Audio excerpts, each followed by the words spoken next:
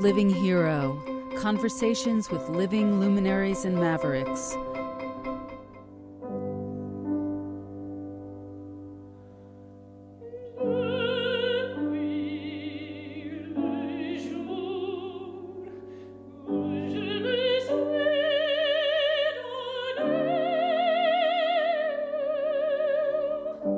Welcome to Living Hero.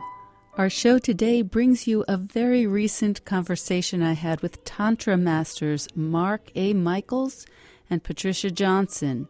They're a devoted married couple who have been teaching tantric sexual practices together since 1999.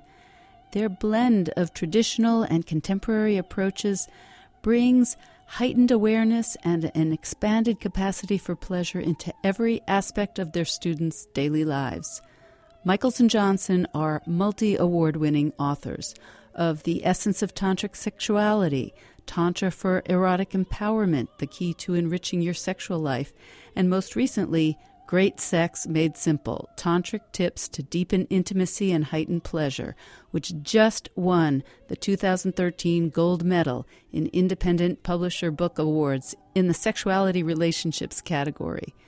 They've also produced instructional DVDs and a meditation CD set. All of these and much more can be found on their website, tantrapm.com. Michaels is a lawyer, playwright, and translator. He translated and adapted Goldini's The Mistress of the Inn for the Roundabout Theater Company and co-wrote The Thrill of Victory, The Agony of Debate, which premiered at New York's primary stages.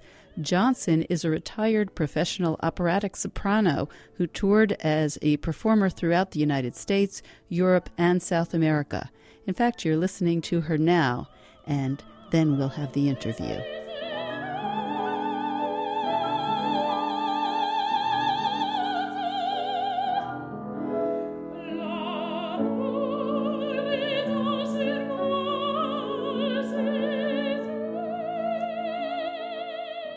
I noticed that through various means, you really are teachers. You give private sessions, workshops, you have your books out there, and you create groups.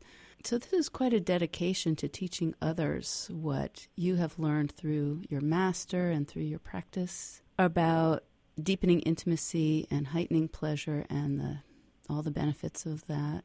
But it's quite common knowledge that for most people raised in Western society, true intimacy and acceptance of self and acceptance of pleasure is quite challenging. And so I guess my first question, what I'd like you both to get into speaking about is, isn't it quite a radical transformation that you're really involved in guiding people through and practicing yourselves? Well, it can be quite radical, and if you're really going to go deep into this path, it is very radical. At the same time, sometimes very simple and mundane shifts, very, very subtle shifts, can create big changes too. So it's not super big and radical in that way. And we really like to try to meet people where they are, and it's our feeling that if we can give anybody who comes to us one tool that can improve their lives in some way, then we've really accomplished something. So, there's the big picture, which is that it's quite radical, and there's often that much smaller picture of here's one technique that can really make your life better. Mm-hmm. Small steps on a long journey. So let's assume that some people tuning into this don't really know anything about Tantra. So could you give us a little education? What does the word mean, and where does it come from? And what is its ultimate meaning and reason for being, the people who developed Tantra in the first place? What's it all about? To start with a definition of Tantra, and it's a Sanskrit word, and there are multiple definitions. The one that we use mostly comes from our teacher, Dr. John, Jonn, Mumford, Mumford. And the book is called Kiss of the Yogini, and it takes the word and divides it into its roots. And the first part, the tan part, comes from the Sanskrit word tanoi. and that implies expansion. The second part, the tra, which is the English root of the word trowel, comes from the word triati, and that can be translated as tool. So if you put them together, you have tool for expansion, and your tool is embodiment, all aspects of embodiment and of living life and being present in what you're expanding is your consciousness. And so what the tantric approach really is about taking all experience, anything that's happening in your life, and treating it as an opportunity to discover something, to have even potentially a mystical experience, even in the most mundane of things. To go into the history of the tradition a little bit, it emerged in India, and the best history, I think, written on the subject is a book called Kiss of the Yogini by David Gordon White, and he puts the origins as at about 400 Common Era. So in White's analysis and history, basically the origins of Tantra were very similar to more shamanic traditions, and the original concept was that female practitioners would be possessed by deities, ferocious deities, and they would then convey the power, transmit the power of those deities to the male practitioners through sexual ritual. So that's really kind of the origins of the sexual component in Tantra. It, over time, gradually got integrated into more conventional Hindu and Buddhist thought, which were the two predominant religions in South Asia at the time. And so it became a lot more spiritualized, much less of an emphasis on the spirit possession. And where the sex came in then, and what we continue to work with when we're dealing with sexual aspects, is that the practitioners recognized that sexual arousal and orgasm were the places where ordinary people could most easily experience something mystical. Mm-hmm. And when you say mystical, in the traditional practices, is it really leading towards enlightenment? Is that what the goal is? Mm-hmm. Depends on your definition of enlightenment. Well, what would be the definition that comes along with the practice? Well, I think that one of the big distinctions in between Tantra and a lot of other traditions, in Tantra, the idea, to put it in Buddhist terms, is that nirvana exists within samsara.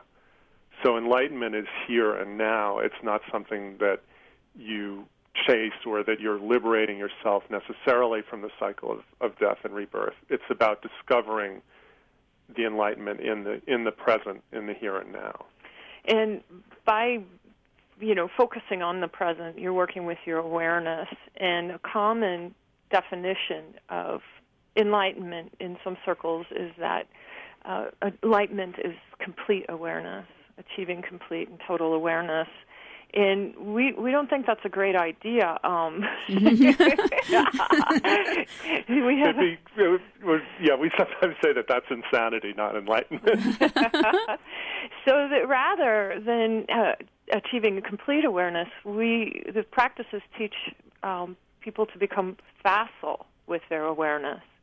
And that is where you start to get some real knowledge and power, is being able to work with your senses at will. Mm-hmm. Beautiful. Excellent.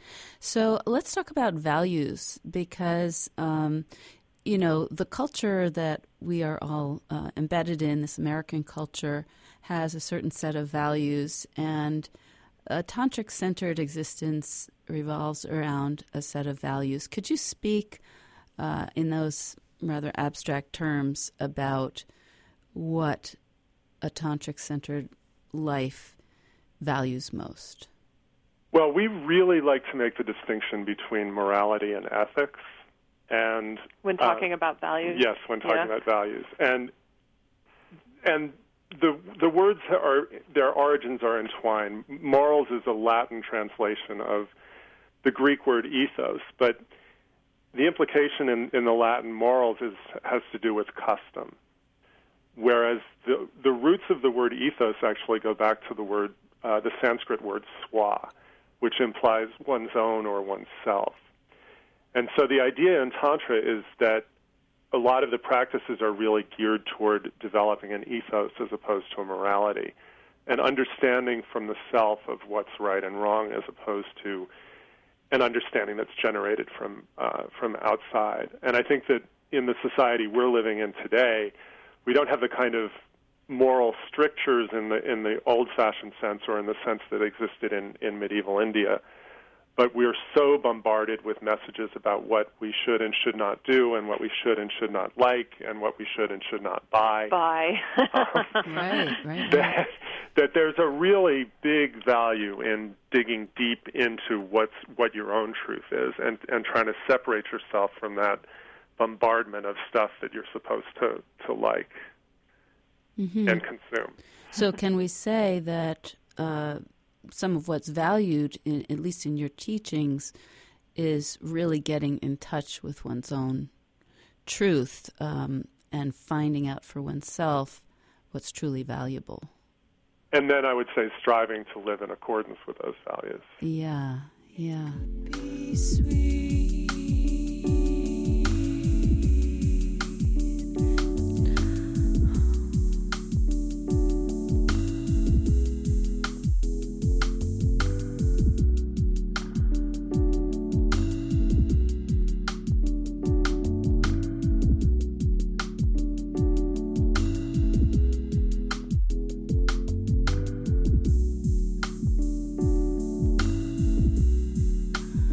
Okay, well, I want to shift gears a little bit and talk about feminine and masculine energies. In reviewing what I have, your book, The Essence of Tantric Sexuality, I came across something that was interesting. You were talking about foreplay, and you said in a general sense, this is a more feminine approach to stimulation, moving from the periphery of the body to the center. And I thought that could be a jumping-off point for both of you to say something about feminine and masculine energies and what's generally considered feminine ways of approaching things, ways of being, and how that relates to tantric sexuality and Tantra in general. Yeah, this is a big can of worms. Mark is smiling. Let's go for it. Well, one of the key words, and I'll let Patricia pick up, but the generally is really important in that sentence. In a general sense, the feminine approach, because we're very mindful of not getting into gender essentialism and also about making clear that the tantric ideas of masculine and feminine are energetic principles. They don't really pertain to anatomy. Or social constructs around gender. So it's much more sophisticated. The two main deities that are respected and recognized are Shiva, which represents the masculine energies, and Shakti represents the feminine energies. Shiva is seen as inert consciousness, and Shakti is seen as the energetic principle. And so what we need to do as humans in this life is strive to find balance between those two aspects that exist within each and every one of us. So if you have too much inert consciousness, not enough energy, you're not going to get around to doing anything. But if you have too much energy and no consciousness behind it, you are frenetic or don't accomplish something, or at worst can be destructive. So it's a far more sophisticated way of thinking about it than this is how girls and this is how boys act. Mm-hmm. Having said that, I mean, in some of the sexual literature, and the passage that you quoted is specifically dealing with the sexual ritual in Tantra and how that's enacted. The idea here is that typically, and especially in sort of conventional American sexuality, men are thought of as being very genitally focused, and women, generally speaking, are thought of as being more full-body oriented. And female arousal, as is said in the passage, more often than not proceeds a little bit differently, and it's not just go straight for the genitals. And the tantric texts are often written for men because the idea is that men sort of innately don't know what women do know innately, and that they need to learn how to have this more more full body, more engaged experience of sexuality. Because the truth is we're all sort of along a continuum, and we move back and forth between these two polarities. And just recognizing that you, and embracing the feminine aspects of your own self is really great, rather than looking externally for that source. But, I think that in the broadest kind of cultural sense, there is an element of this that's true, that, men, because of the way that they're built as boys, they recognize when they're sexually aroused, it's visible, and they have an experience of orgasm that is very connected with just a genital phenomenon, whereas if a woman has escaped a lot of the sex-negative education that women in particular are given, and then, again, these are broad generalities, there's usually a little bit more of a full-body kind of awareness. Also, speaking about the sex negativity in the culture, they've done studies, and women will be physically aroused and not recognize it intellectually, so they will not consciously know they are. So they can, these messages can lead to a disconnect from being present in your own body. Another element that I think is really important in this, I can't cite the study off the top of my head, but we do reference it in our next book, a study of interaction between infants and mothers and the types of touch that were given by mothers to their male and female offspring were quite different.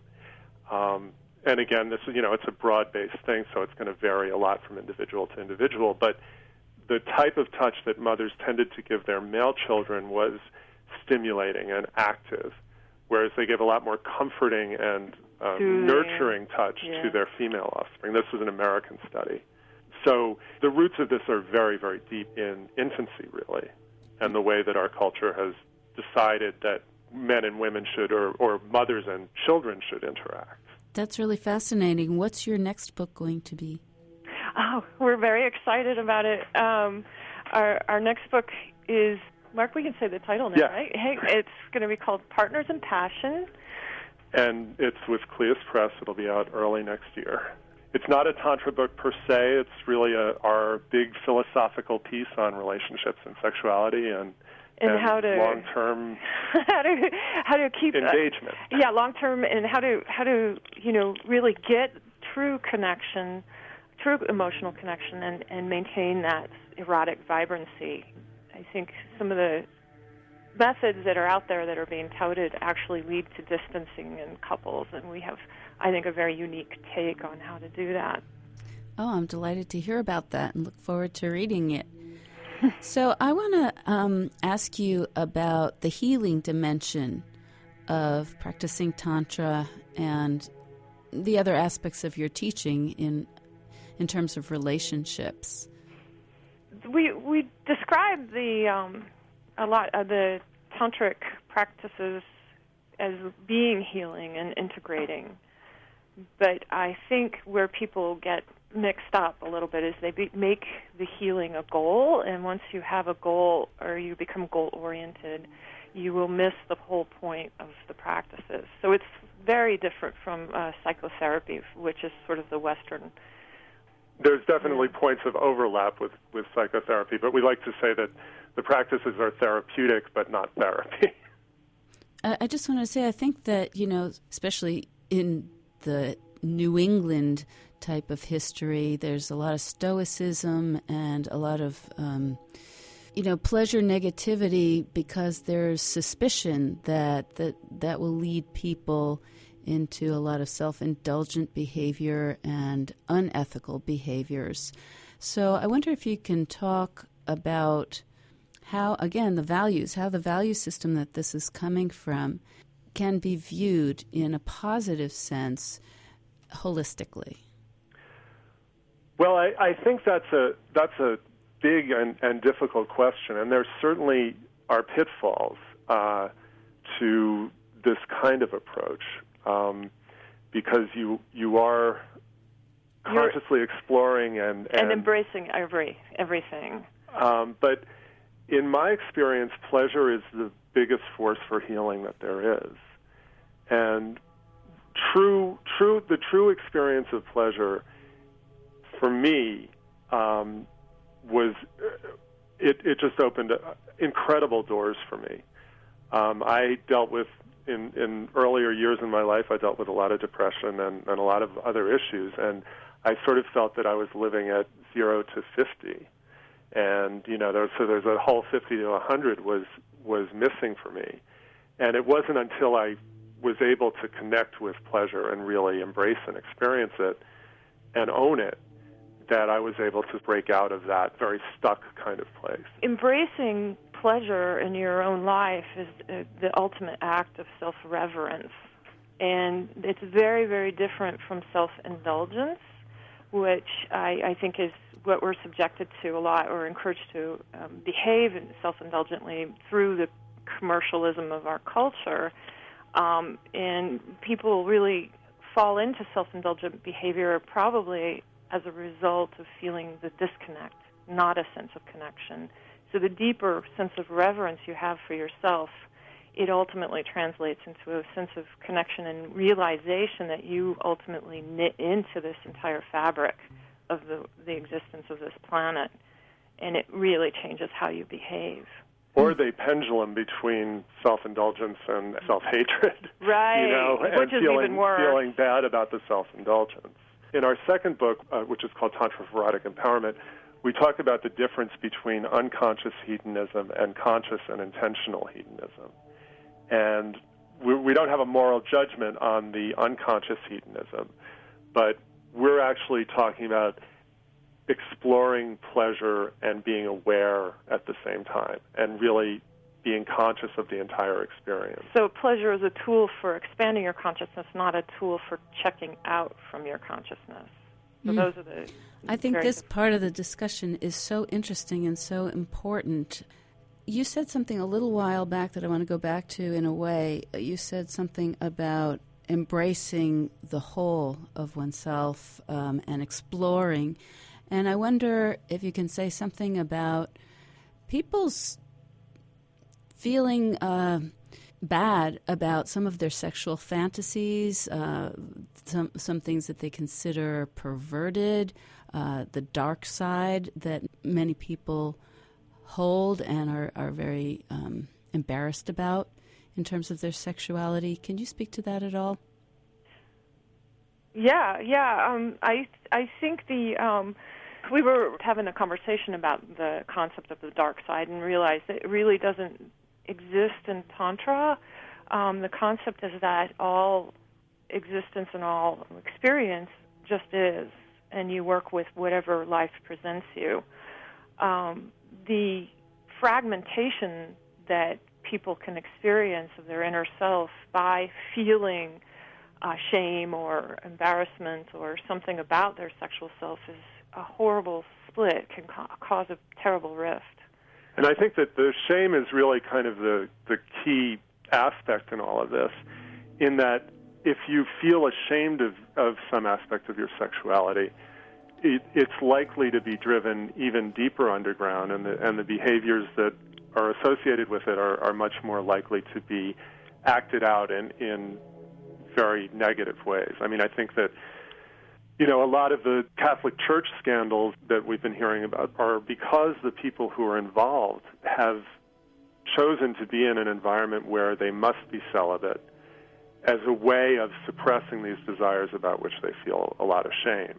And that creates an unhealthy spiral that just goes out of control. And this is interesting because the shame goes back to morals and ethics. Shame generally is an overall condemnation of who you are as a person. Your whole being is condemned, and it's usually shame-based because of judgment from others, as opposed to an ethic violation. That is where you realize an action was not according to what your values were, and you can address the action. It's not who you are as a being. So you feel guilty about doing something specific that goes against your ethics, but you don't feel ashamed of it, of yourself.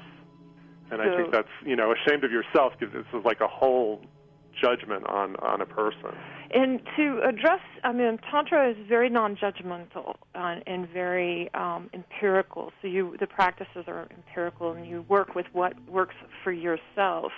So pretty much any sexual expression, any sexual activity, any sexual implements, any sort of thing available is, used as a tool to expand your consciousness is great. And provided you're not harming anybody, that's, And that it's consensual. I mean, I think that what we're talking about here is obviously for people who are reasonably healthy. If we're dealing with compulsive behaviors that are self-destructive or harmful to others in any way, it's a different category. And people who are dealing with those issues probably shouldn't be practicing Tantra and probably should be in therapy. Mm-hmm. What are your views on pornography? Another tool for many people use that as a tool for meditative states and for experiencing sexual arousal, expanding their consciousness. We don't have judgments about it as long as the people who are performing are being treated well. I think our main objection is that the bad porn out there. Really, the world can use a lot more good porn. More erotic. Yeah. So in terms of the repression that exists widely in Western society, I mean, this is not Polynesia and this is not ancient India. How do you work with people in terms of the expansion that takes place and their releasing repressed ideas about themselves, about their bodies, about sex? I mean, many people don't like something about their bodies. They don't like their freckles, or they don't like their large breasts. They don't like their ample fat or something. So let's say I came to you and I said, I really have some issues with the way I think about my body, the way I think about sex, and I don't like this or that about my body.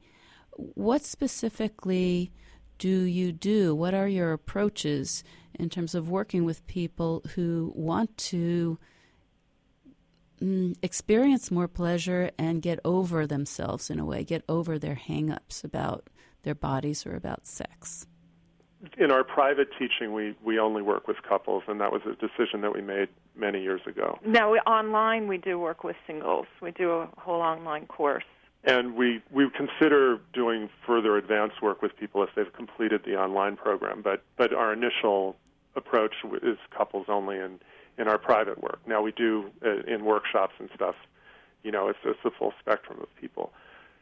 Practically speaking, the first step that we would encourage for people to develop greater self-acceptance and reverence and thereby move into a place of more appreciation of the body and pleasure is through eye-gazing with themselves in the mirror and just developing through that a feeling of reverence and concluding that eye gaze with a bow to oneself or a gesture of appreciation.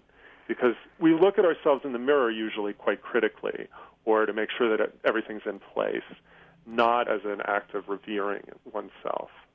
If there are really serious issues, again, I mean, we're not therapists. And we have had times in the past where we've recommended someone do some therapy first before they try some of the tantric practices. It's just better to be settled on that score. Do you want to say anything about Kundalini energy, life energy, sexual energy? What energies we're actually working with when using sexuality and pleasure as a practice? Well, Kundalini is the life force energy. There's a lot of hype surrounding it. In some circles, it's said that a Kundalini awakening can be dangerous. And there are some people who seem to have these experiences that are problematic when they have a sudden burst of energy in their bodies.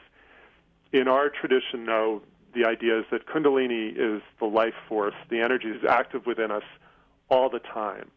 When we're sexually aroused, it's even more active. And if we bring our attention to it and work with it in a partnered setting in any setting, but particularly in a partnered setting, with consciously exchanging that energy. You find that you can cultivate it and expand it by working together and really tap into it even more. So, as Mark said, it exists in everybody by being alive. It's just that most people lack awareness of it, and by not being aware, they don't have any way of cultivating it. The other component is that in the tantric sexual ritual, the idea was that each partner was there to serve the other, to bring the other higher and higher, and not really for their own individual pleasure. And this was done with an attitude of worship for the partner.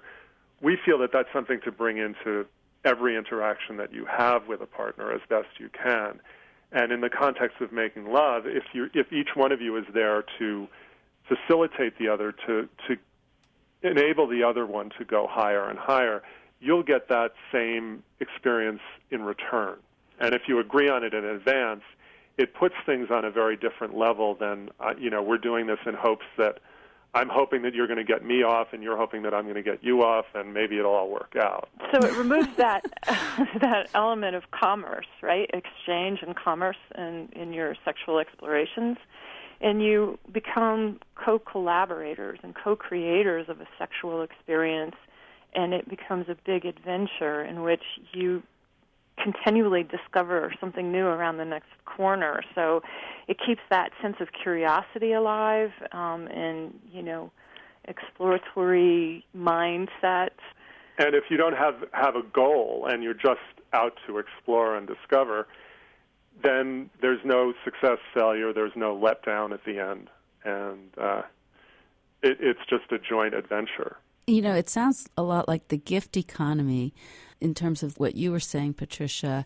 It just seems like it is a cultural shift in one's personal culture that I would imagine if you're experiencing this in an intimate exchange with a partner, that also would spill over into your loving relationships with other people and with animals and other creatures and the earth itself. Is that your experience? Yeah, absolutely. Absolutely. The experience of ecstasy, my understanding of ecstasy is that word, the root of the word and what its meaning points to is getting beyond oneself, going outside of the ego boundaries, expanding outside the ego boundaries. Could you talk about that and its potential for an experience of union? For all of the hype around quote-unquote tantric sex, that's really what it's about. And the understanding of the ancient tantrics was that the moment of orgasm was the place where most ordinary people can be taken outside of themselves. They can experience that sense of union and sense of yoga, and that definition of yoga is the cessation of the fluctuation of the mind stuff. My understanding of the meaning of the word yoga is union with the divine principle. I saw that turn up in your bio that you're teachers of Kriya Yoga. Could you just say something about what Kriya Yoga is? There are several different schools and branches of Kriya Yoga.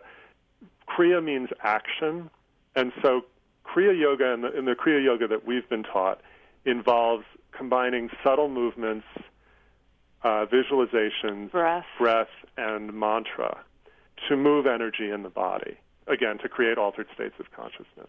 Actually, and in the practices that we use, we keep the eyes partially open, and that accelerates the alteration of consciousness. It's an unusual meditative form in that sense. So the mind goes quiet, and you feel maybe connection with your partner, maybe just a more cosmic sort of connection. That's what ecstasy is about. You can't live in that state all the time. But what you can do is recognize when you're in those states. You take that awareness of something bigger than yourself, of having gone beyond the limits of your ego, and you can then live a life that's informed by a knowledge that you're more than that, and everything is more than that, and that you're connected. We're fans of the ego. By the way, we like to think of an efficient ego and deficient ego. And efficient ego is the one that makes sure you exercise, pays your bills on time, sort of your internal watchdog that cares for you in a good way. When that gets a little bit out of control, that's the deficient But the ecstatic experience will, I think, in most cases anyway, bring you into a connection with the efficient ego. It's what you bring back from the ecstasy that informs the way that you are with your partner, with yourself, with everything around you. That's beautiful. I want you to have a chance to really encapsulate what it is you want to say to people, especially at this point in time where I think there's a lot of fear about what's going on in the world and walls closing in on us. And I think you can bring a lot of wisdom and perhaps hope to people through what you say. Really, it's pretty simple. First is be kind to each other. And next is pay attention. Then we have treat the planet with care and reverence. Mm-hmm. Those are our messages. It is simple. And I think that these loving, self-accepting practices that you teach can make it easier and easier for people to adopt those simple attitudes and behaviors in their daily lives. So I really appreciate that. Thank you so much. Yeah, thank you. Yes, thanks for having us on. My pleasure.